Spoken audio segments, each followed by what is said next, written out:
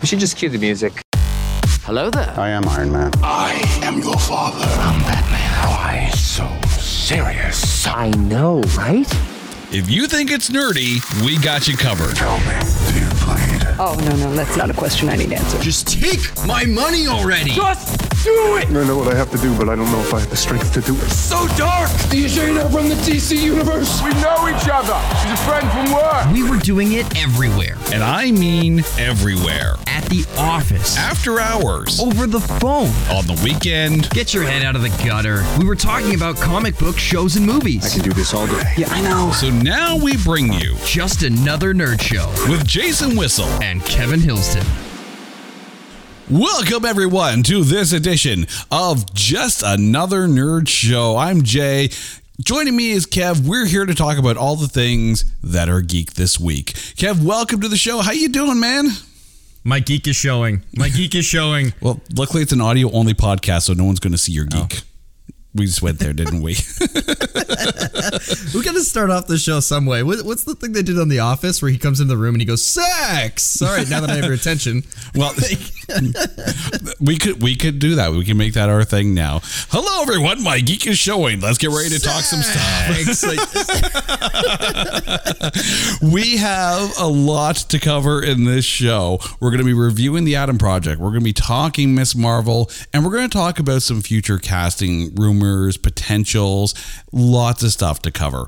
And as always, if you don't like something you heard on this show, if you do like something you heard on this show, if you think these guys are just nuts, if you think, man, these guys should officiate my wedding or something like that, I don't know where the middle ground is.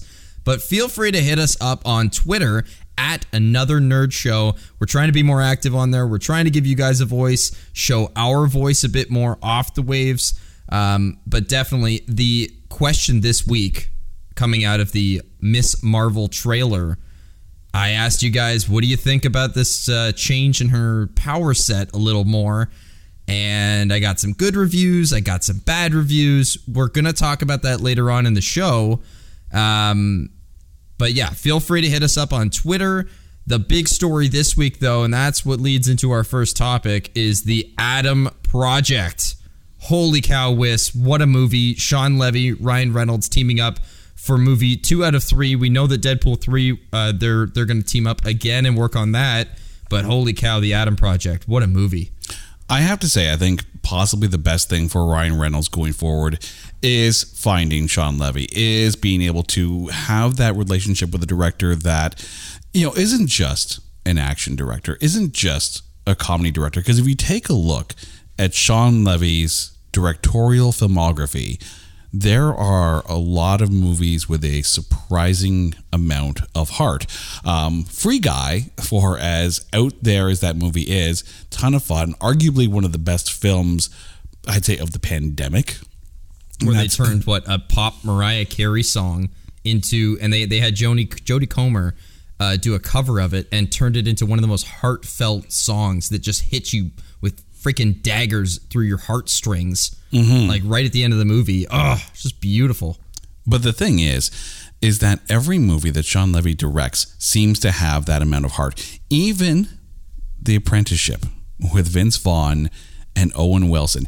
And if you had asked me, before I even started a podcast, that I would watch a Vince Vaughn and Owen Wilson movie and come out going, with the feels, I would laugh right in your face. But there's a lot of that he just finds a way of bringing out the human heart element of the characters, no matter how outlandish the scenario is that they're in. And that was the big thing about Free Guy to me, is that, you felt for this NPC, you felt for this developer couple, you felt for everyone. I mean, aside from Antoine, right? You felt for everyone that was there. No, but even Antoine was such an interesting character, where he's talking about, like, if I have any gamers on my show or anyone who's played Call of Duty in the last 2-3 years, we are pulling our goddamn hair out because every few months they drop another battle pass and there's no updates, and it's just the game is in the worst state ever. And then they're constantly talking about it in Free Guy, where they're like, not to get too sidetracked here, but long story short, they basically expose how these video game developers think, where they're like, yeah, I was lying. Like that line, I was like, yeah, that's meant for laughs, but oh, it's so true. If you're going to sit there and drink the Albuquerque boiled turkey on that one, but what was his line on that one? He goes, if I sell Kentucky Fried Chicken and everyone likes Kentucky Fried Chicken, why would I sell from another company? I don't know. Albuquerque boiled turkey, which has to be, it sounds like the most disgusting meal you could ever possibly want to even try, and I don't think anyone wants to try it. But a ton of heart, like even everything, even right down to the score. Like Millie's theme in Free Guy, like I was humming that for days. And the thing with the Adam Project is it's not just Ryan Reynolds Deadpooling all over the place for 2 hours. It's Ryan Reynolds really digging into the feels that you don't normally associate with him being silly on screen. And when you watch the trailers, it's like, okay, so it's Ryan Reynolds and supposedly young Ryan Reynolds just kind of riffing on each other in some kind of adventure. But there is way more of a gut punch in this storyline and in the character development and in the interactions with the characters. And it takes a director of Sean Levy's caliber. Seemingly every movie he puts out, I become more of a Sean Levy fan because he does for Ryan Reynolds films what Irwin Kershner did for The Empire Strikes Back in Star Wars. He turned it from just an action serial inspired sci-fi flick into, I mean, Empire was the first time you really had more of a character study in the likes of Han and Leia and Luke. And that's why Empire has consistently and always will be considered one of, if not the best Star Wars films ever made. That is entirely in the hands of Irwin Kershner because he studied those characters more than just, space dogfighting and laser swords. He built more from that. And in seeing Ryan Reynolds, not just as Deadpool, not just as quips and funny lines and swear words and potty humor, it allows us to get to know, not get to know more of who Ryan Reynolds really is, because he does a lot of charity work. There's a lot of donations. There's a lot of him and his wife Blake Lively really trying to do the best with all the good fortunes that they have. So the partnership between Levy, who is able to create heartfelt films in crazy situations, with someone who seemingly does have the best heart out there, but can make a lot of good quips, put them together, make fun movies, and you have a gem, like a legit Netflix hit. And if this was in theaters, it'd be a box office hit. Yeah, this might be, I'm thinking Sean Levy and Ryan Reynolds will be the next Adam McKay, Will Ferrell team up. Because in the early 2000s, Anchorman, Step Brothers, there's another one in there as well. I can't quite remember right now. Talladega Nights. These guys were farting out comedy movies like it was their day job. It was their day job. It is their day job. But they did it with such efficiency, and they just knew exactly what everyone was looking for. And I feel like with Sean Levy and Ryan Reynolds, what they're doing with, at least with Free Guy and with the Adam Project, is that they're writing a great script first and foremost, and then they're decorating it with things that are very current in pop culture and things that they know people are looking for and what people want. So you want like a Top Gun dogfight? There's that in this movie. You want a heartfelt story that's super well written and freaking tugs at your heartstrings? That's fantastic. That was the basis of their storyline. But they also give you that time travel sci-fi action where they're making quips, and it's so beautifully done, this movie. Awesome.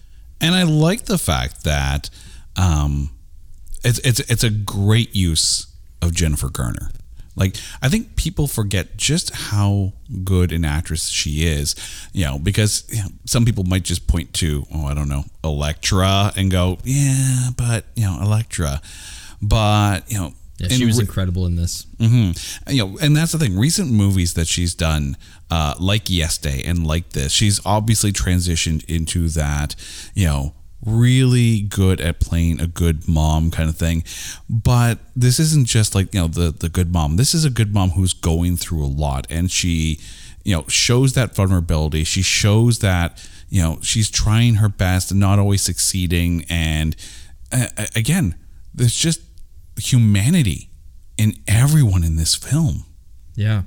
I think the interesting thing, though, will be because it was announced that Sean Levy and Ryan Reynolds would team up again for Deadpool 3. I'm curious because you saw it in Free Guy, and I know you have a list. You saw a lot of it in the Adam Project, and how they are very aware and very capable of weaving in that kind of, comic book lore, or at least, comic book fan service. So fans of the sci-fi genre, fans of the video game, movie genre, and fans of, comic book movie genre, as we're going to get with Deadpool 3, they're getting a lot of those references, and it also shows, especially with Free Guy, we had Cap's shield, we had the Hulk hands, we had, Chris Evans himself make a quick spot in the film. So it shows that Sean Levy can work within, that MCU type structure, because he was able to negotiate this kind of stuff. Yeah, they were in the middle of the Fox buyout at the time of Chris Evans, and the lightsaber showing up, and the Captain America shield, and the Hulk hand, and everything at the end of Free Guy. They were in the middle of a buyout, Fox was. And I believe actually this movie was supposed to come out before the buyout was done, and they had shot this stuff, just for fun. And then I think the pandemic hit, and it got pushed back, and then pushed back again, and then pushed back again, and then magically it was able to be put in the movie, and I think it made it so much better. It was such a great fan moment in the theater.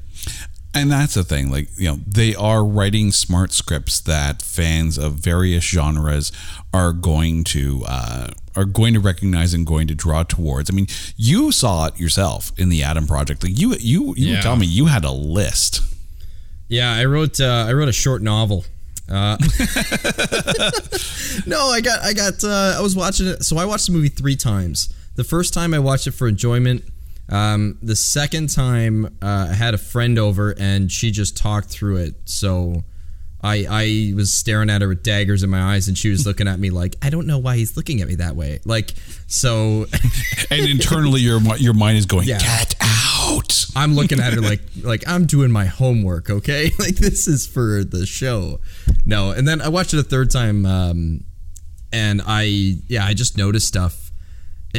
Just a crazy amount.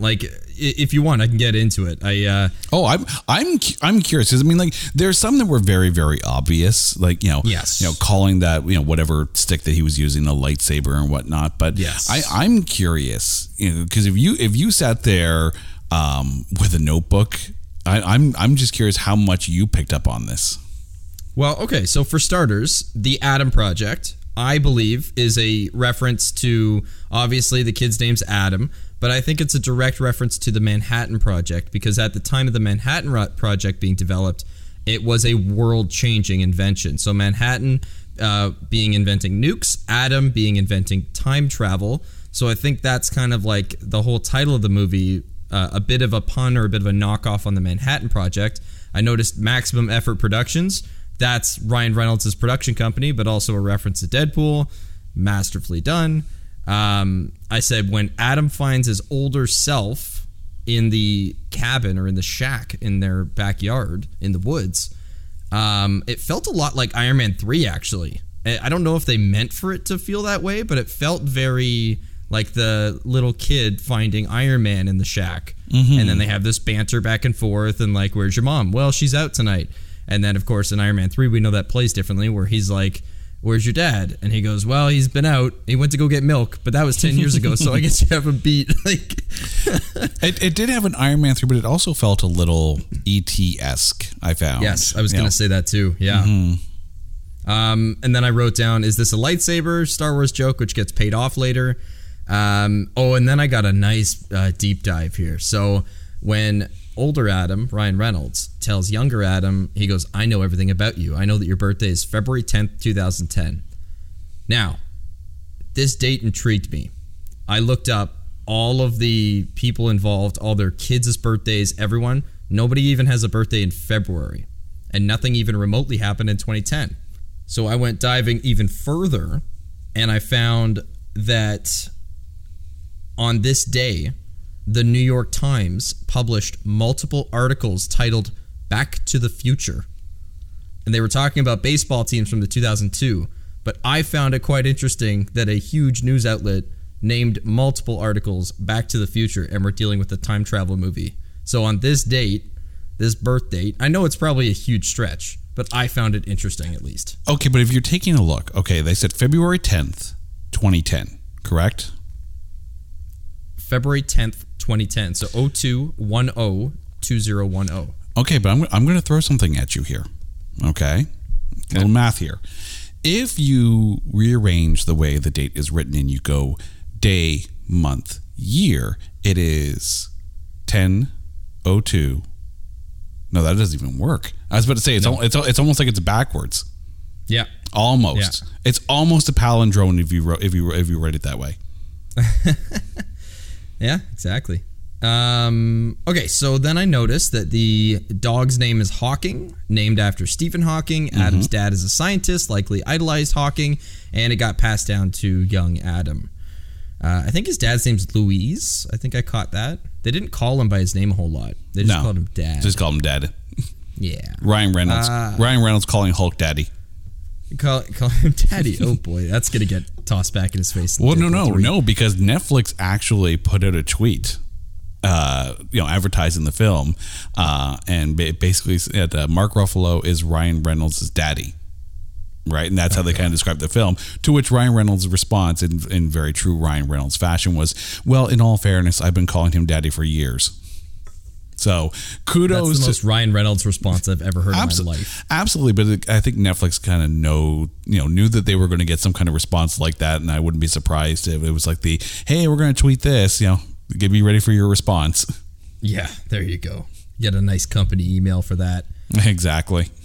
Okay, then they make their way through the woods after Adam has to convince him that he's him, and they have a little chit chat back and forth. Then he says, "My ship is damaged." And they go into the cockpit of older Adam's ship. At this point, they make a reference to the multiverse. And older Adam shuts it down really quickly by just saying, "My God, we watch too many movies." Mm-hmm. I'm thinking that's a subtle jab at what they're doing right now. Not just with Marvel, but what they've been doing, like with DC and with everything, that everybody's trying to make a multiverse now, that everything's connected. And Adam's like, "No, shut up, kid. You don't know what you're talking about. It's actually not that complicated. It's go back, obviously we'd find this out later. You go back and you just stop time from ever being invented, and that's it. It's a linear time. The stuff in the future changes when you change the stuff in the past. So it's not at all like Marvel." I do have to say, and being a Doctor Who massive fan that I am, when they go back in time and they meet themselves, the only thing I can hear in my head is either Matt Smith or David Tennant complaining about a paradox. And I'm just like, a paradox. A paradox? Not a paradox. Which also not a pair of docks. Now, if we have a Doctor Who in a pair of docks talking about a paradox, then we can talk palindromes. But anyways, go on. Wiss, you make my mind run. I'm going to make other people run from this podcast if I keep up with the dad jokes. But go ahead. Come for the nerdisms and stay for the dad jokes. That is Whistle 101 right there. Hey. So fast forward a little bit. We have to get some supplies for older Adam at the drugstore. Outside the drugstore, there's a fight between Bully Ray and young Adam. I thought it seemed very familiar. Maybe this was Ryan Reynolds having some input, but this looked and felt very similar to the opening scene in Deadpool 1, where it's like, I call it the bedazzled jeans line, where he pushes Ray up against the wall. There's another guy off to the side, and he's telling him to zip it.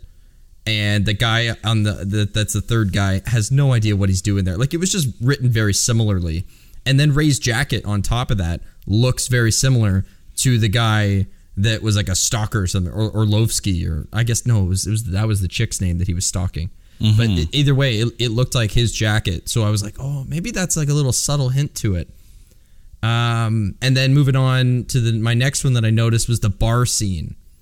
Now this one absolutely tugged at my heartstrings because I am a mama's boy through and through, okay? And they never confirmed it, but it was at that point that I thought for sure Jennifer Garner was gone.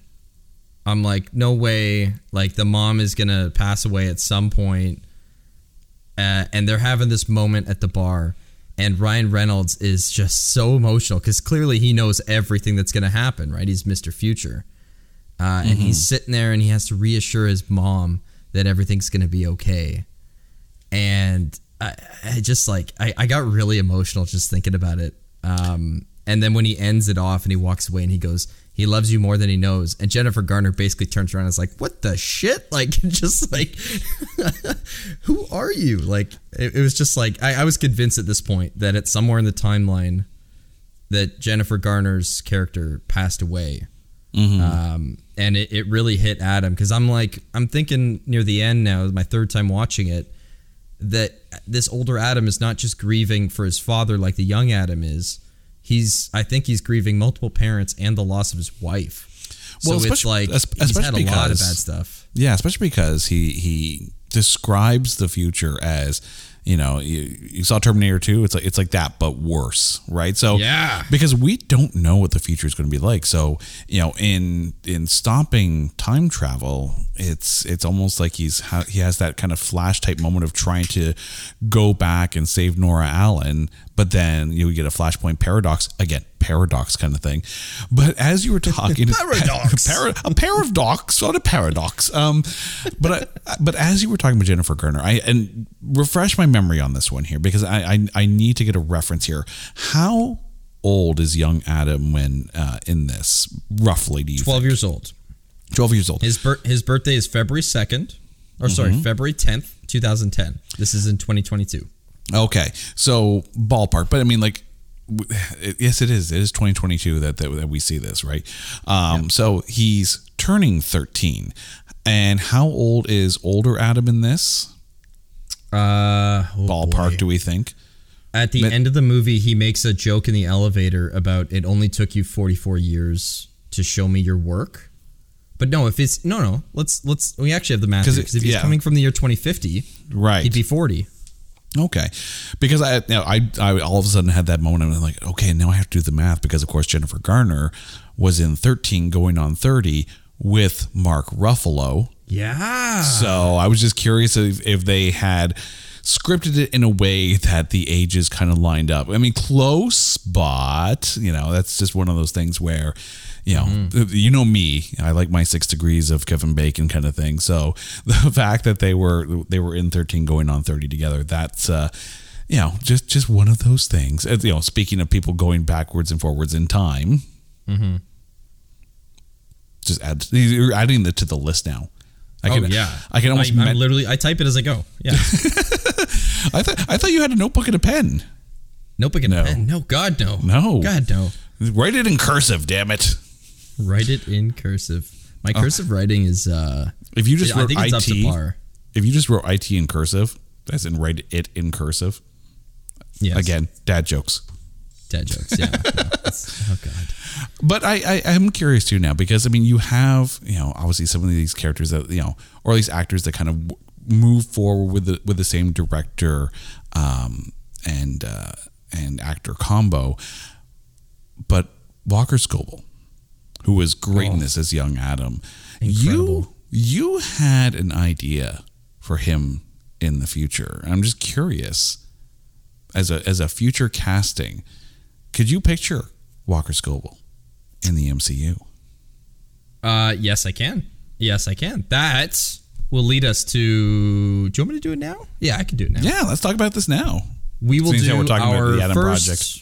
First fan cast Fridays. We're going to try and do that like every week. So the episodes drop on Thursday, and we will be posting these on Twitter on Friday. Mm-hmm. But you get a day early, viewers, if you listen to this on Thursday. Exactly. So, dear listeners, you are treated. Exactly. Or, just pause the show now, put your phone down, and then tomorrow, when you're listening to this, pick it up, and then, hey, it's Fancast Fridays. No. Yeah, there you go. But yes, you are Fancast Friday. Let's hear what you got as for Walker Scoble. So I'm going to preface this with, I think it is in the Marvel universe. I think they missed the opportunity a little bit in Infinity War. I know there was some in Infinity War and a little bit in Endgame. I know there was talk about it with Richard Rider, and there was some discussion about having Nova, but I feel like once you've destroyed Xandar canonically, you kind of closed off most of your origin story for Nova now. So I feel like there's no better way to introduce. You don't have to do Richard Rider, but if you did a Sam Alexander, like a kid version of Nova, and then you had him run into Deadpool, and now Deadpool's been through 2 movies, and he had a bit of a epiphany. Obviously, they're going to canonize those two. Like they're so not linked to the X-Men movies. But in the second Deadpool movie, he did a lot of growing because of Fire Fist, right? He felt like family was always an F word, and now he's like, well, it's not so bad. So now I think Deadpool is in a mature enough place. Mature. I think he's in a mature enough place to. Oh God, I can't think of that word. You can't even say that straight now. I can't. Deadpool's mature. No, but I think Sam Alexander Nova would be perfect for Walker Scoble because you can, or you make him a kid Richard Rider and you just pull from both stories. I could care less. I think you'd make a great Nova. He's witty and he's just like Ryan Reynolds, and I love it. I think the Sam Alexander version would probably work best because, again, it's a younger character anyways. And I mean, we talked a little bit about like the various animated series, especially for DC last week. But this week, and we're going to talk a little bit about the Ultimate Spider-Man version of Nova, because that Sam Alexander is like very quippy, very sharp tongued, and we saw that in the Adam Project. We saw the two of them able to go tete-a-tete despite the height difference. They're both very good quippy actors. I mean, we knew that about Ryan Reynolds. We discovered that about Walker Scoble. If you had a Nova Deadpool team up with Walker Scoble as a Sam Alexander Nova, that would be phenomenal. And it would be interesting too, because obviously, with the multiverse and a lot of the storylines almost leaning more towards a more serious tone going forward. And Deadpool is anything but serious, mature. But picture this, okay? If Walker Scoble becomes Sam Alexander Nova and teams up with Deadpool, then you can literally have, and you can almost hear, the trailers now, Deadpool in space, which all voiced by Ryan Reynolds too. Yes, absolutely, exactly like that too. Ryan Reynolds sitting there going, God damn it, that's a good idea. Why didn't I think of that? But we'll take money. We will. There's a line at the end of the Adam Project that Walker Scoble says, where he goes superhero landing, and I'm like, oh my God, that's catered straight to straight up, just straight up, man. Like we're not even hiding it at this point now. It was just so spot on. This kid as well. If you ever see the behind the scenes videos, he can cite Deadpool word for word. Like the kid is such a Ryan Reynolds fan. And clearly Ryan Reynolds had such an effect on him as he just killed it in this role. I say watch out for Walker Scoble, man. More things to come. It will be interesting too, because if you think about Free Guy, memory serves, it was produced by Fox before the Disney buyout. And then was able to kind of carry forward. And as we talked about, all the Marvel stuff kind of was added into it. Of course, the Adam Project was done for Netflix. Of course, anything that they do with Deadpool now is going to be specifically for Disney. But I wonder how much of that is going to affect the way that the story and the connection to the greater MCU is going to be handled. I think there's only positivities that can come out of this, Wiz, because you got to think about Sean Levy and Ryan Reynolds in the last two movies they did together with Free Guy and with the Adam Project, what we just watched. There's certain rules as to what you can reference and what you can't reference, but as long as it's a joke, you can make fun of it. I think there's like kind of a gray area there. Now they get a way bigger sandbox because of the sharing arrangement with Sony, the buyout of Fox. Like they basically have access to anyone that they want. If they want to have a cameo somewhere, if they want to, talk about all the Professor X's, well, now they can talk about Doctor Strange and Iron Man and Spider-Man and Tony Hawk. And well, they could always talk about Tony Hawk, but they could talk about whoever they want now. It's fantastic. I am curious because if any character can become a linchpin in this multiversal arc that Marvel is crafting, it's got to be Deadpool because Deadpool doesn't play by the rules. He never did. And you saw that with all the quips about the professor wants to see me. Which one, McAvoy or Stewart? I can't keep it straight. Is Deadpool, aside from Doctor Strange, is Deadpool the only one who sees the multiverse for what it is? I'd be curious if you had in Deadpool 3 something with Kang or at least a variant of Kang. It is curious because it's Deadpool could be so genius in this, or it could become a handicap in this, and there's a fine line. There's an early script hanging around from Deadpool 2 where Ryan Reynolds was talking about it in an interview, and he was saying that in Deadpool 2, and I don't know if he was fully joking or if he actually started writing this, but I do think that there's some kind of mock-up script or a work order or something where the initial plot was for Deadpool to steal one of the chairs from The Voice. That's what he said the original plot was. So what if they just changed that a little bit and said he was stealing Kang's chair?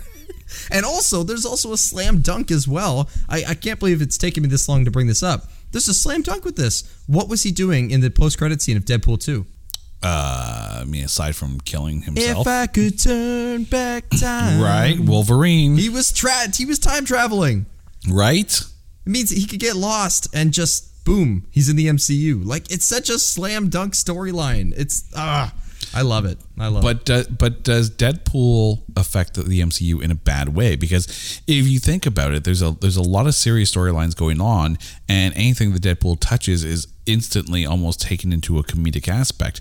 If you give him a series of characters that don't necessarily play into a bigger role, you could introduce a Nova. You could introduce a character like a Squirrel Girl. You could introduce these, kind of out there characters that aren't going to play much in the bigger MCU role until you get some kind of Galactus level event happening. I know it's curious. I'd be curious what they're going to do with that, or if they're just going to kind of pull a Matt Reeves with a Batman and keep it separate from everything else. Well, so let me ask you this then. Did you have high hopes when they said they were bringing Cable in for the sequel? Yes and no. Because he's a pretty serious and dark character. I mean, the fact that, it was James Brolin. So the fact that they brought Thanos in to actually do it, I think that was clever as hell. And they've proven that they can kind of, play with that. But, it was done really in a time when, before the Disney Fox buyout. So they could play in the sandbox of the X-Men, of which Cable very much is, knowing that it wasn't going to directly affect the MCU. Well, now it potentially could, but if they bring back a Cable, they're going to have to bring back a different Cable, I think, call it a variant or whatever. But I think Cable's days are done. Why is that? It's that voice. What do you It's mean it's very that much voice? that voice. If you have Cable come in sounding like Thanos, seriously, I don't know. It's You just don't one think of the you have a things. voice doppelganger somewhere out there? Oh, I feel sorry for them if I do.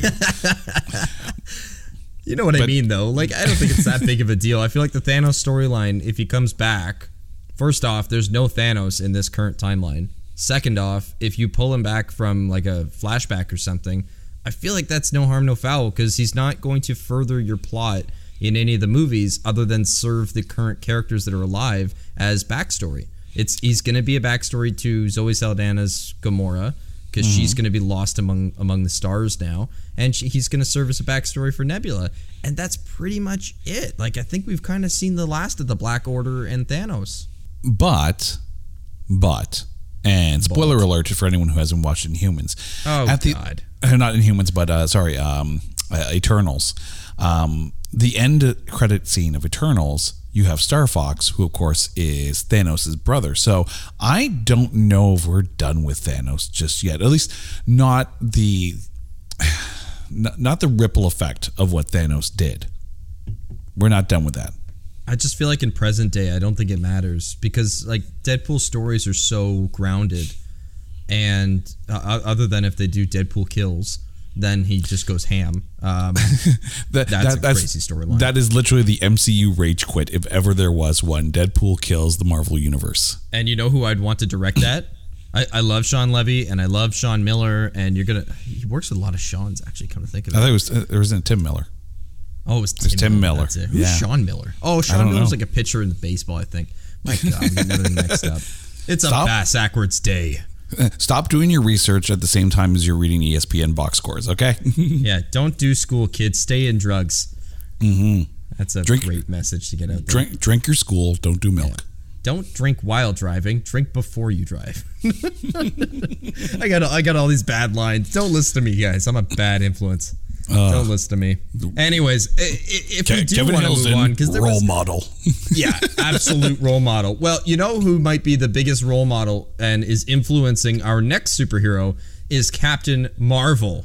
We saw her flying across the sky. Well, possibly. It could be somebody else. I think it's Carol Danvers flying across the sky in the latest poster for Miss Marvel. Our first look at Kamala Khan. She is the first Muslim Pakistani superhero in the Marvel Universe. The show is PG, premieres June 8th. The trailer dropped on Tuesday. Whis, set the floor. Set the table. Set something. Set, serve, match, tennis. Just do something, man. I'll close my ESPN window. Yeah. I'm not gonna lie. I was getting some early Spider-Man vibes when the beginning of the trailer with all the the drawings on the screen. Right? Exactly. Oh, right? I love that. Yeah. And then it switches to, I guess, what the actual thing will look like. It had that very much, maybe not to all the boys I've loved before or something like that, but it had that vibe at the beginning, and then of course it started to feel more like what a Miss Marvel will be like. There's going to be a lot of tap dancing, I think, with this series, and it has nothing to do with the characters, it has nothing to do with the storyline. It also has nothing to do with actual tap dancing. For those of you that were going to call them on that, shame on you. If there's tap dancing in this, I'm calling you on it. Yeah, we're going to be doing the review here like, wow, did we look stupid? No. Did you look stupid? Because I call tap dancing. All right, fine. They're going to reshoot now. They're going to reshoot, and then, there's going to be tap dancing in episode 4. Then the Mandalorian's going to show up in episode 5. And to save the series if it's slow in pace, yeah. But there's two things that really stood out for me. The first one, of course, is the origin of her powers, because we don't know what these bracelets are. I'm not convinced she's an Inhuman, by the way. I don't know how you feel. I'm not convinced she's an Inhuman. She put on those bracelets, and then she had this glowing fist thing, which divided a lot of people that I talked to on Twitter, at least, where some of them were like, I don't like it.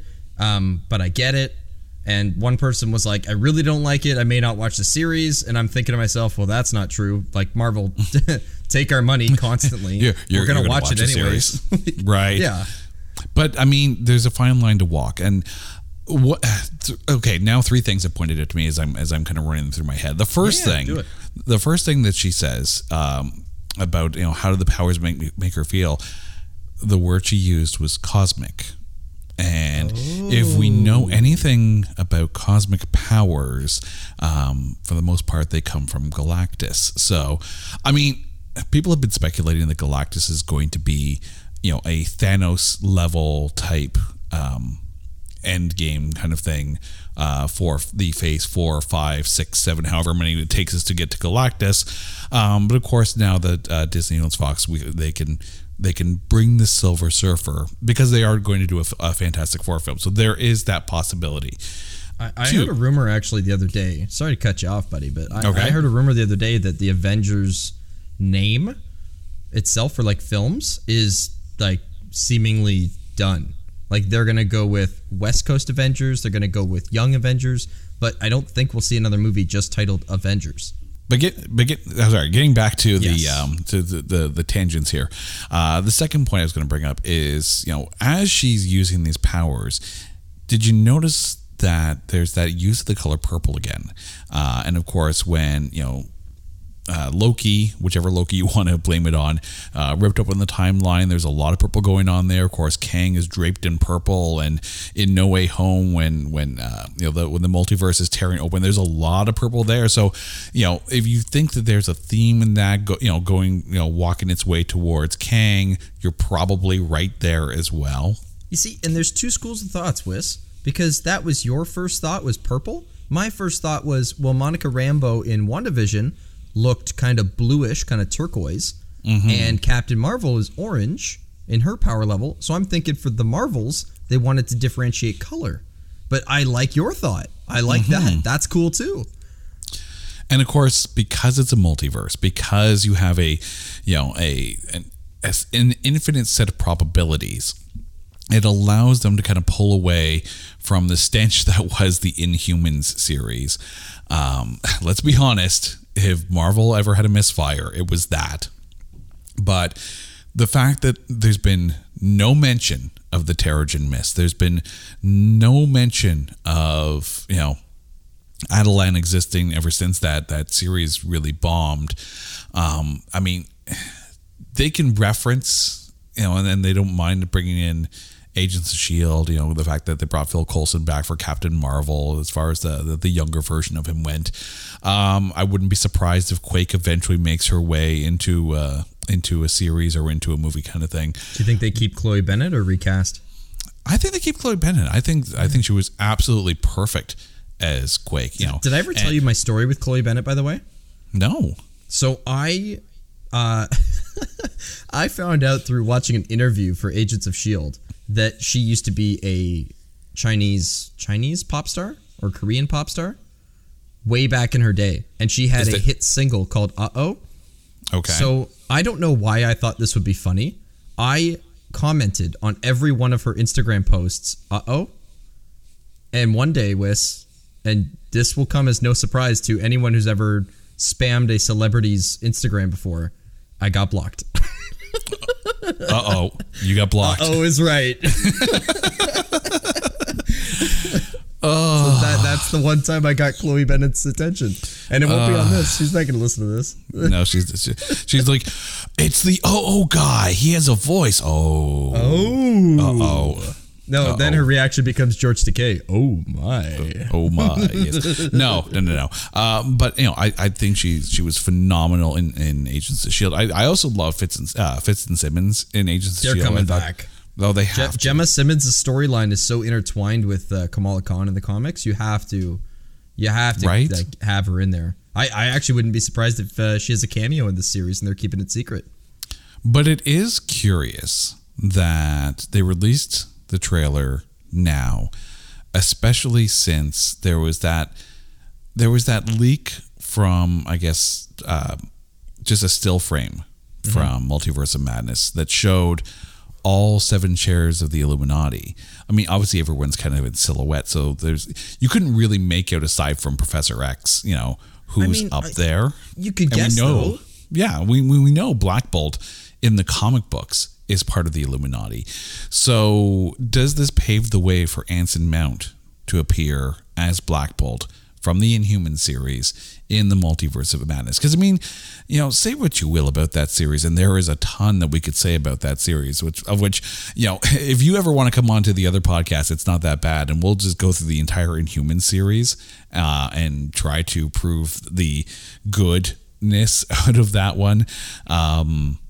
It might be hard, but we could try. But I don't think Anson Mount was part of the problem with that series. He was actually, I think, aside from Lockjaw, I think he was one of the better parts of the series.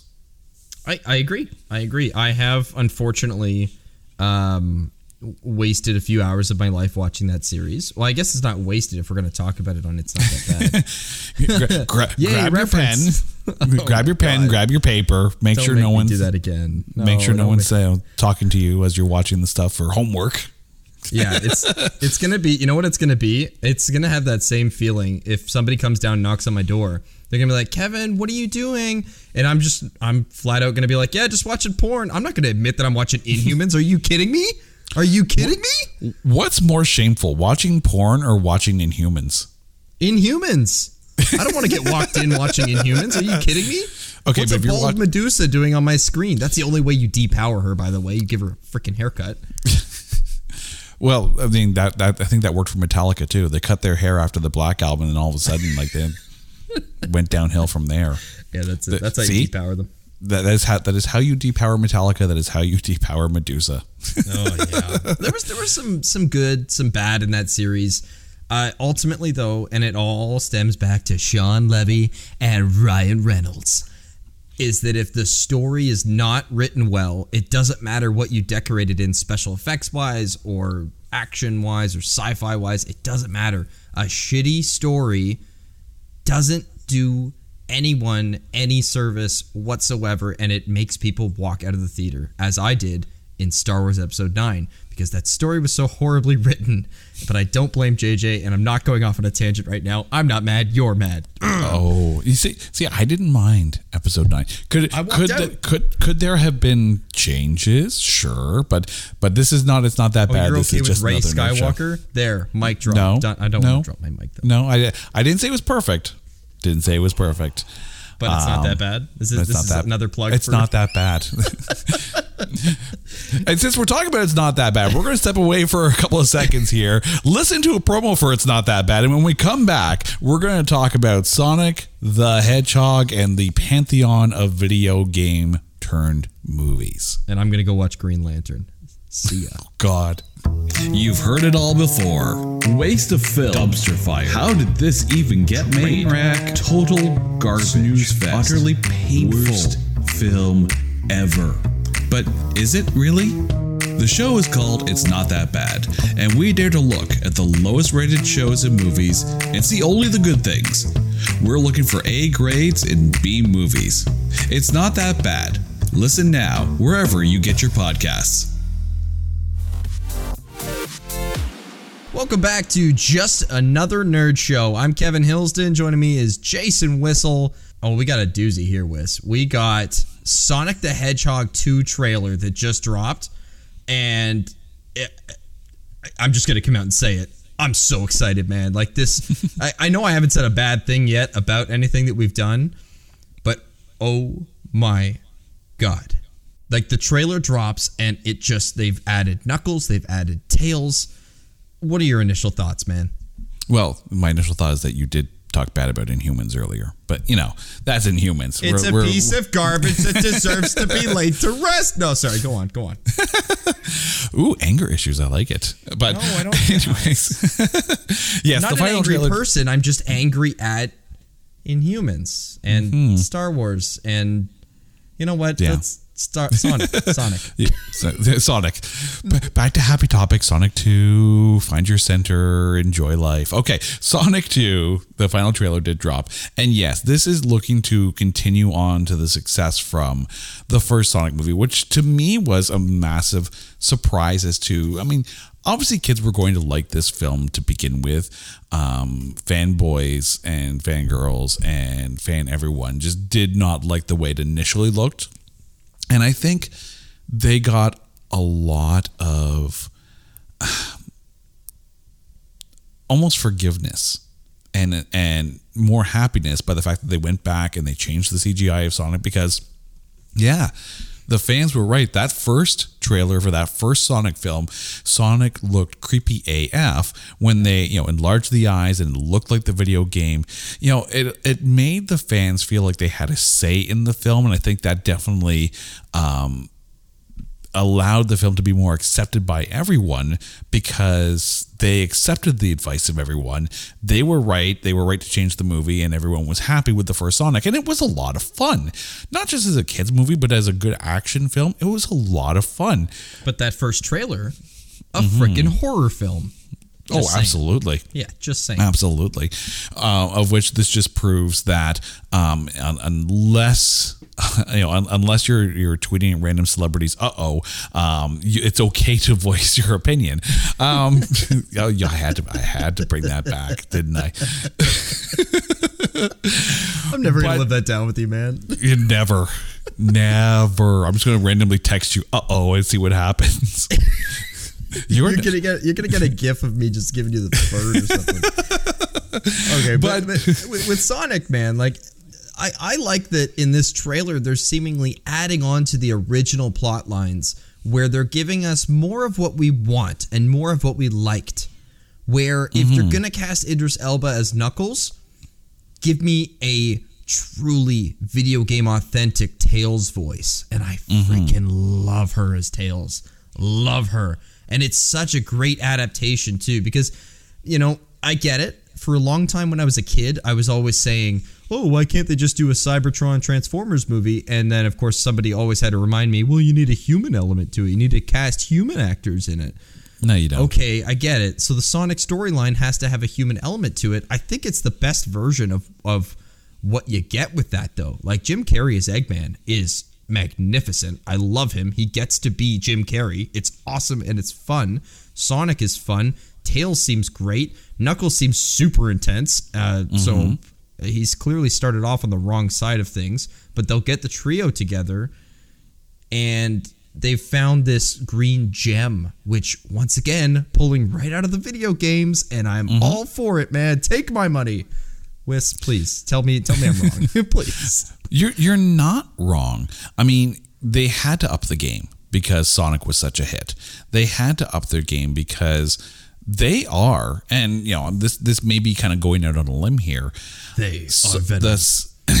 No, that's wrong. Sorry. No, we're not. No. But this series now, if Sonic 2 does at least, at minimum, as well as the first one, Sonic the movies becomes the benchmark for what a video game movie needs to strive to be, or even a video game adaptation into a TV series like we're going to get with Halo. And that's a high bar to hit, because you had fan service, fan acceptance, good story writing, good action, fun laughs. Like Sonic, the first movie, had everything and then some, including a phenomenal actor to handle an over the top. There was just so much. You're right. There's just so much good about that first Sonic film.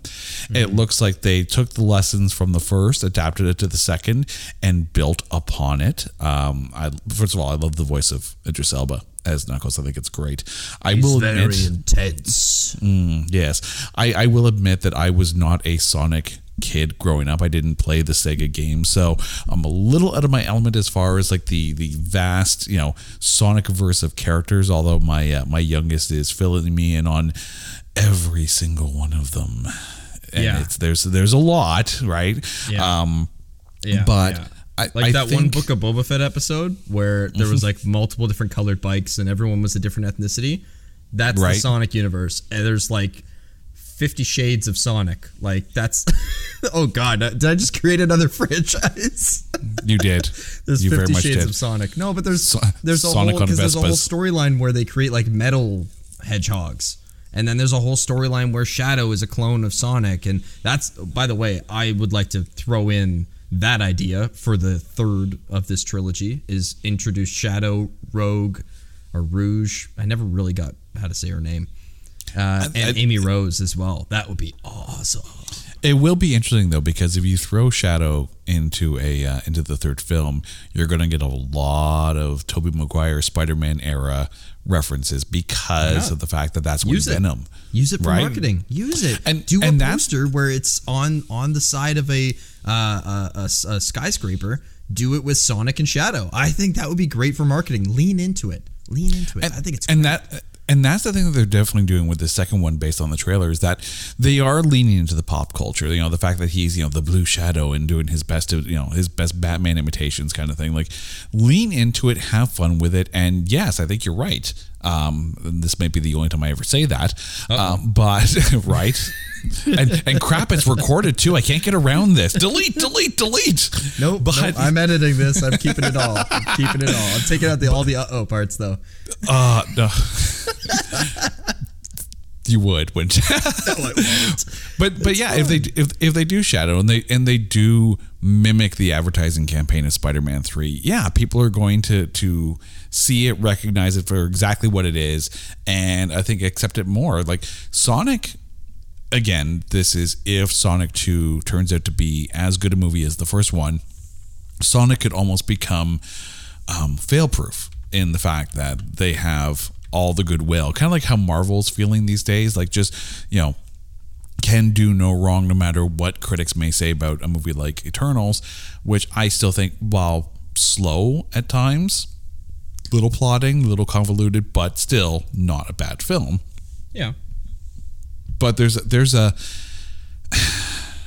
good and a bad about this. It's good because Sonic proves that you can make a very, very good video game turned movie. The bad part is it sets the bar very high for everything that comes after it, and much like every studio in the history of ever, anytime something good is made, they're going to go out and find as many of those things as they can get their hands on and then they're going to try to do crossovers too. Oh. Exactly. Yeah. And I mean, like, you know, there were maybe lower expectations for Sonic because of A, that first trailer, but B, you know, the road is filled with so much roadkill when it comes to video games turned into movies. I'm looking at you, Warcraft. I'm looking at you, Blood Rain. I'm looking at basically anything Uwe Boll put his hands on. Maybe Warcraft was interesting. I had high hopes for that movie coming in, and then it didn't just drop the ball. I feel like it threw it out the window, and the window was still closed, and it broke the window. Yeah, I mean, like the first Tomb Raider, you know, got a lot of love, and I think that's more because of Angelina Jolie. Detective Pikachu is also a video game to screen movie. Well, I mean, you that was a deep dive of a video game, though. Yes, it was still in the Pikachu verse, but that's a deep dive, and again, you know, with Ryan Reynolds in there, that's big. But I mean, there are so many good video game storylines out there, like games with good, you know, things you could turn into something like that. But you know, it's like, you know what else? I just had a thought, and this is all tying it up to the beginning. Walker Scoble, Ash Ketchum. I don't hate that. I don't hate that either. I really don't. I'm down to petition for Walker Scoble to be Iron Lad, for him to be Ash Ketchum, for him to be Nova. Like, if he wants the part, he's got it. You realize you're going to get like a phone call from like his agent saying, "We really like the way you pitch Walker Scoble. How would you like to join the team?" Right? But I mean, I'm all for it. Detective Pikachu did prove that you could do a live action CGI Pokemon film. So why not go down that road? Yeah, you know, there are enough people out there that you could get to make a really good Team Rocket. So yeah, absolutely, like go down that road. Why not? But again, it would still have to hit the bar that Sonic has hit as far as a video game turned live action film. And you know, Halo might be the pressure gauge of what we're going to see. If Halo comes across and Halo fans really like the way it's done, then yeah, you're going to see a lot of video games turned into movies, for better or for worse. But at least as far as Sonic goes, it looks like we're in good hands. Yeah, I know. For Sonic, I'm very excited for the future of this. It does look like it's going to give us more. Like, the nice thing, at least that I noticed, was that Dr. Eggman, Jim Carrey's Dr. Eggman, looked very he looked good. They gave him the right outfit in the first one, and in this one they kind of made his mustache look a little closer. They gave him the video game accurate goggles on the top of his head with no strap. That was a nice attention to detail that we did notice. I don't know if they thought we wouldn't notice, but we did. And it was just a very nice notion. It was very nice. So long as we don't go so far as, grab a video game with a very minimal storyline and try to like drag a movie kicking and screaming out of it. I'm looking at you, Battleship. Looking at you. Like discount Transformers based on a board game. No and no. I don't know if I would want to see a Grand Theft Auto movie. No, are you kidding? I don't know. No. We already saw. I saw Straight Outta Compton, man. That's fine. That's enough for me. I'm okay. I watched The Sopranos when it was on TV. We're good. We're good. We're fine. I will say it's though, all good. now that you say that out loud, a GTA movie. Wasn't that Gone in 60 Seconds? No, I you know what? now that you got me thinking about it, because have you played Grand Theft Auto 5? I have not played Grand Theft Auto 5. I mean, admittedly, it's okay. It's only been out for 15 years. I've been watching bad movies, yeah, and then trying to claim why they're not that bad. It's a life mission. It's a life goal. Of course. No, I actually think GTA 5 would make that storyline was not awful because you're following. So I got to think of it from the stand of when you're dealing with a lot of characters. My bar now is set at Infinity War. So they were able to handle, I think the number is 56 different Marvel heroes. And obviously not all of them got their due. But the ones that were pertinent to the story got their due. So when you have a GTA 5 movie, potentially, obviously it won't be called GTA 5. That's a working title, folks. But kind of based on that storyline a little bit, I feel like if you had those three guys, the three core guys, I think you could do a story with those three. I can't even get into who I'd cast for them because I'd have to think about what the story would be and whatnot, and I have to also think of who's too much of a degenerate to be Trevor. But you could definitely have some fun with it. Yeah, I'm actually quite intrigued by that. Grand Theft Auto. And they'd have to have like a scene where the guy goes to the strip club and just sits there and is like, why am I here? And he's like, like the bouncer's like peeking in from the outside and is like, don't touch. And then you're like, what everyone does when they first get the game is they drive to the strip club and the bouncer's looking at them all weird, and they're flashing dollar bills at them until they run out of money. And then they get booted out of the strip club because they did something a little too over the line. It's GTA. That's GTA for you. I don't know if it would work as a movie. I could see it as a limited series, maybe, but that's... Oh, I like that better. Okay, I'm taking your idea. I like that better. Right. All right, start writing. No, I'm not writing. I'm not writing anymore. No, I already wrote it up for the Ada Project. Liberty City Stories appearing now on Netflix. Maybe. Called Liberty City. That's the name of it. I am curious who you would cast. And I am curious if one of those people in there might be and Anya Taylor-Joy. It was talked about this week that she is, segue, right? That she is heavily rumored to play Harley Quinn in the Matt Reeves upcoming Arkham series, or maybe in like the next The Batman kind of thing. Yeah, once you're cast. Exactly, but we talked a little bit about what kind of a Harley Quinn would we get? We talked about this last week, and I mentioned Ivana Lynch. Anya Taylor-Joy, I think, would be phenomenal, and I'd be curious if they do start her off as Harley Quinzel and then eventually transition her. Like if the Arkham series is meant to transition Harley Quinzel into Harley Quinn and help develop Barry Keoghan as Joker, that's a fascinating limited series, like maybe just 6 episodes. Go the BBC route and have a short series to develop the story, so you're not squeezing the cow to drive storyline. But I think she would be very interesting. It's interesting though because she has a bit of a checkered past as far as comic book properties go, because of course she was Magic in the New Mutants, and if ever there was a Fox Marvel misstep, the New Mutants was definitely that. But this could definitely be a turnaround story for her. What are your thoughts, though, as Anya Taylor-Joy? I don't think that the Magic misstep was her. I think that story was poorly written. Oh, there was so much wrong. I also think that when they laid out the characters they were going to use, if they did that before they wrote the story, that was their misstep.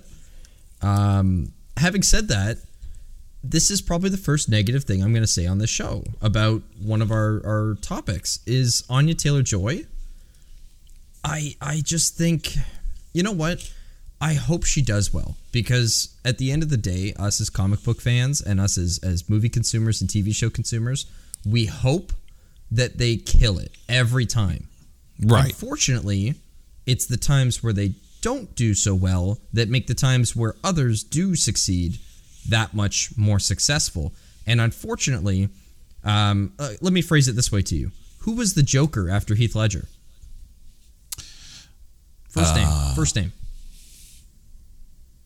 Oh, wait. Everyone's favorite Joker. After Heath Ledger? First one after Heath Ledger. Oh, God, it was Jared Leto. Exactly. It? And Margot Robbie killed it as Harley Quinn. That's why absolutely. That's why I'm worried about Anya Taylor-Joy, because when somebody does so well with something, it's the next person that comes in that has this unbearable weight on their shoulders to have to succeed at the same rate as their successor. Did I say that right? Yes. I think so. Yes. Yeah. In a forwards, backwards, Yeah, kind of. Adam but Project. You get what I'm way. saying, right? Like, I love her, and I think she's an incredibly talented, incredibly young actress. I hope she does well. I just don't think that the chips are lining up right now in her favor. Having said that, I said the same thing about Robert Pattinson, and he blew me away. So I'm hoping for greatness. And there's the thing too, like the Batman is totally different from, and we talked about this last week, the Batman is totally different from everything that came before it. If Matt Reeves is developing an Arkham series, whether it be short or like a full 10 or 12 episode run, and they're not casting Harley Quinn, but they're casting Dr. Harleen Quinzel, that kind of leads it more towards what Anya Taylor-Joy could do. All you have to do is take a look at some of her past films, and the first one that comes to mind is Last Night in Soho. So I think she could easily handle that. It's a shame though, because I pictured, and I saw like a couple other people had mentioned this on Twitter as well. She would have made a good Enchantress in the MCU. I had her in mind as Enchantress, or I had Lily Reinhart in mind for Enchantress. Of course, Lily Reinhart from Riverdale. I think. But that's if they go down the Enchantress road. I was going to say, you know that I'm okay with not having an Enchantress. But I think Sylvie's playing that role. But you tell me, having Loki, Sylvie Loki, have to go tete-a-tete with Enchantress, or Tom Hiddleston Loki having to make a deal with Enchantress to help to get him back to Sylvie Loki. There's ways you can go about that, but. Okay. Maybe there will come a day where Tom Hiddleston moves on from the role, and then you have Sylvie as the main Loki, and you introduce Enchantress, and then they're able to do a little more LGBTQ stuff, right? Because I know like a lot of fans were upset when Loki was, I think he came out as bi in his series, and then he came out as everything. But then they also kind of did nothing with it. Right? Like they just said it, and then they had him in a seemingly hetero relationship with Sylvie. So what if down the road that was like a open door for Sylvie to also be bi, and for her to have a relationship with Enchantress that's also super abusive, like in the comics with Loki and Enchantress? Because those two are inseparable, right? Pretty much, yeah. I mean, it could go any which way, but you have to have a very strong actress in the Enchantress role. I think Anya Taylor-Joy could have done it. I think Lily Reinhart would be great for it. But I can picture Anya Taylor-Joy. Walker Scobell will be great for it. No, I'm just We're casting him in everything now. No. Walker Scobell gets to be Alligator Loki. That's about it. He can be Prince Loki. Oh my God, there's another one. There you go. The young Loki. Prince Loki. Yeah, exactly. Another variant. Oh my God, love it. But yeah, like I could picture, you know, if you're focusing your Arkham Asylum series based on the studies of Dr. Harleen Quinzel in dealing with the patients at Arkham Asylum, that could be very cool. And Anya Taylor-Joy, I think she could easily. Yeah, you have her as a Harleen Quinzel, not a Harley Quinn. Exactly. And that would help differentiate the Anya Taylor-Joy Harleen Quinzel from the Margot Robbie Harley Quinn. Yes. Because you're right. Margot Robbie has very much, you know, become iconic as Harley Quinn to the point of I don't think you could picture anyone get in that outfit and pull off that voice and that performance afterwards. It's Margot issue. Robbie's. That's the thing I'm worried about with Anya Taylor-Joy. I feel like we kind of got to protect her a little bit from this. Like you got to do it so different that we're not comparing the two. But to the same token as well, if you're doing an Arkham series based on that, then you got to find someone to fit those roles, and you got to find someone who's strong enough to be able to handle it. But speaking of casting, and this one kind of came up this week as well, is that Sydney Sweeney from Euphoria has officially been cast into the Madam Web series to star opposite Dakota Johnson in this. Yes. As they continue to build out the Sony Spider-Verse of movies. I'm not going to lie, I don't know where they're going with Madam Web as an option. Like Venom makes sense. Morbius, yeah, absolutely makes sense. You know, if they're working their way towards the Sinister Six, that's fine. There was also rumors of a Black Cat, Silver Sable. I heard that's movie, who she was right? cast as. Yeah, like that. And then did you know the rumor that I texted you about today that I now think is connected? Because what better way to introduce a live action version of this character than in the Madam Web storyline? And they are talking about doing a Silks movie as well. So it's a slow move right now with the Sony Spider-Verse. Wait, I was telling you earlier today that Jaden Smith was. That's the big thing today because his dad was being a freaking spoiler on one of the podcasts he was on. He was talking about Jaden's working out for this role that's really well known, and he can't talk about it. And I'm like, oh my God, Will, you might as well just say it. Like right. At this point, you're talking about the only thing that matters. Like he's probably Miles Morales, and I'm all for it, man. That would be a very good casting. Since we're talking about the Sony Spider-Verse, I have to ask, because of course there was a lot of speculation when No Way Home was being made of Emma Stone returning as Spider-Gwen. Ooh. But considering the age of some of the actors, like does Emma Stone come back as Spider-Gwen, or do they go forward with somebody else in that role? If she comes back. If she comes back, and if they're able to put together the cast that I hope they can put together, because I hope Sydney Sweeney is playing Black Cat. I think that'd be really cool. She could pull off a Black Cat. Yeah, and I hope Jaden Smith comes, to be Miles Morales. And I know we got 50 Shades of Grey, Dakota Johnson. Dakota Johnson, yeah. Thank you. Dakota Johnson playing Madam Dakota Web. Fanning, very different Madam Web. Very different. We're now taking too much Twilight stuff. Dakota Fanning, yeah. What has she done? Oh my God. Anyways. Not much lately, I don't think. Not much. No, I haven't heard her name in a while. Not since I said it. Anyways, if they can put together the cast that I hope they can put together, I think Emma Stone can maybe play the version of Jack Johnson's Spider-Man, Peter B. Parker from Into the Spider-Verse, where they're kind of a one-off, kind of. Obviously, they're doing a sequel now, so he's coming back, for sure.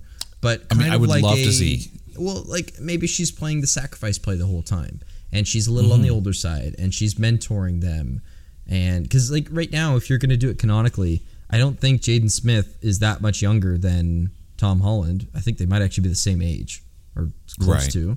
So if you're going to have one help out the other, like in the video game when they did the Marvel Sony Spider-Man game, they had Spider-Man full-fledged adult Spider-Man, which it made sense to mentor a teenage Miles Morales. If Jaden Smith, though, is Miles Morales, do you cast Will Smith as his father? No, God, no. Or No. do you cast him as the Prowler? No. No? No, you don't. I would not touch Will Smith. Title of my sex tape. No, wait, that's wrong. Never mind. Wait, stop. No, damn it. Uh-oh. You're going to get blocked by him now on Instagram. Said a thing. No, wait, no. No, I wouldn't, because their history together, as much as I love Will Smith, and I enjoy Jaden Smith's movies, I'm one of the few that actually enjoyed his Karate Kid. I know that's an unpopular opinion. Whatever, I don't care. But when they're in movies together, like it was After Earth, that was the movie they were in. Yeah, that was the one, yep. Pursuit of Happiness was nice. Pursuit of Happiness was a great movie. Like it was nice. It was very heartfelt. I just don't love them together. I feel like there's a lot of pressure on Will to perform because Daddy's at work, and there's a lot of pressure on Jaden to perform because Daddy got me this job. So I don't really want that. I would love for them to be separate, and then eventually maybe you start Will in a different role in a different movie, and then if they cross paths, then they've both earned it. Like, not that Will needs to earn it. You know what I mean? Work for your money, Will Smith. But yeah. I think, and just hear me out on this one here. I wouldn't mind him as Prowler now that I'm thinking about it. But I just don't. Hear me out on this one here. All right, because if you cast Will Smith as Jaden Smith's father, like the father of Miles Morales, right? Kill him off. And of course, right, and then of course we saw how that dynamic is in Into the Spider-Verse. This would allow Will Smith to channel his, I'm pull a reference here, channel his Uncle Phil from Fresh Prince of Bel-Air, and if he pulled that kind of fatherly performance, I think it nails it. Not bad. Although Prowler, now that I'm thinking about it, has already been cast, right? He was Childish Gambino. Yes, Donald Glover. He was in Spider-Man, so if they're going to make a whole connected thing, they might as well just keep Donald Glover. He's a tremendous actor. He might as well just do it. But again, yes, if Will Smith is going to channel the most Uncle Phil performance that he can, then I think he makes a great casting in that role. Yeah, I agree. Mm-hmm. But you have to kill him off in that movie. But that was always the kind of like the Marvel way too. Is that if you're going to cast you make him look like you ever seen the movie not Bright? Necessarily. I haven't actually. The movie Bright, great movie. Super nerdy for anyone out there who has not seen it. I loved it, and it was freaking awesome. There was like fairies, elves, it's like every nerdy term from Lord of the Rings, from anything. It's all in there, and it's just about this beat cop. At the end of the day, that's Will Smith. It's got all that. That's and exactly his costume for the Miles Morales story. That's exactly, like, look up Google images of it. I swear to God, that's exactly what you're picturing. So you mentioned all that stuff that was in it. I'm like, you were watching Sucker Punch again, which, correct me if I'm wrong, was Dakota Fanning, as I recall. Dakota Fanning. It all comes back to Dakota Fanning or Walker Scobell today, from sure. We have come to come full circle, which means we've also come, I think, to the end of this episode of Just Another Nerd Show. However, we want to leave you with something. We want to leave you with something to think about. We want to leave you with a trivia question, and not that we have anything to give you, except for maybe a pat on the back and a shout out in the next episode. But if you know the answer to this week's trivia question, hit us up at Another Nerd Show. Let us know, and we will absolutely happily shout you out next week in the episode. But here is your trivia question of the week, because we were talking about the Miss Marvel trailer that dropped earlier. We're going to go to the comics on this one here. Who was the first Marvel character, obviously we're talking superheroes here, that Kamala Khan actually teamed up with in her own comic book line? All right, and here are your options. It's multi-choice. All right, so we're gonna go easy on you here. A, was it Carol Danvers, Captain Marvel? B, was it Black Bolt? C, was it Wolverine? Or D, was it Iron Man? Remember, on Twitter at Another Nerd Show. If you know the answer, hit us up. Take your best shot, and even if you're not the first one to get it, we will mention everyone who gets the right answer, so long as it's not like a big thread of like, oh yeah, no, I said this one, I said it was this one. So because we don't want to spend 2 hours just listing names. Okay. Yes, vote and comment below what your answer was, so that we know who to give shout outs to. And then remember on Friday to find us at Another Nerd Show on Twitter. We're talking Walker Scoble in Fancast Fridays. What are your thoughts? Could he be Nova? Could he be somebody else? Do you picture someone else's Nova? Let us know your thoughts and theories on this one as well. Kev, this has been a ton of fun. What have you got on the plate? What are you watching this week? What are you digesting nerd-wise? I am going back and watching everything Dakota Fanning from 2003 and forward. I'm sitting here trying to think exactly how many movies that would be, and it's that could be a few. She's been in a few. That could be a few. I don't have IMDb in front of me, so I don't have that answer. We're not doing 6 Degrees of Dakota Fanning. No, Chloe Bennett to Dakota Fanning. Uh-oh. No. I'll tell you, all the letters in between are UH-OH. Uh-oh. Uh-oh. Uh-oh. That will be the name of our next episode. Just uh-oh. Oh my God. Okay, I am Jason. He's Kevin. You can find me at Fix and Post. You can also find my other podcast, It's Not That Bad, at Not That Bad Cast. Kev, where can they find you out on the interwebs? On the interwebs, you can find me at Another Nerd Show, or at Kevin_Hillsden on Twitter, at Keverly Hills _ on Instagram, but Instagram's Instagram, so feel free to. Everyone can find you there except for Chloe Bennett. That's it. There you go. If you want to see me comment on somebody else's celebrity post, just hit me up on Twitter. Everyone find Kev on Instagram, and just whatever picture you find first, just go uh-oh and see what happens. Uh-oh. Yeah, we've gone there. Until next week, this is Just Another Nerd Show. For Kev, I am Jay. We'll see you next time. See ya.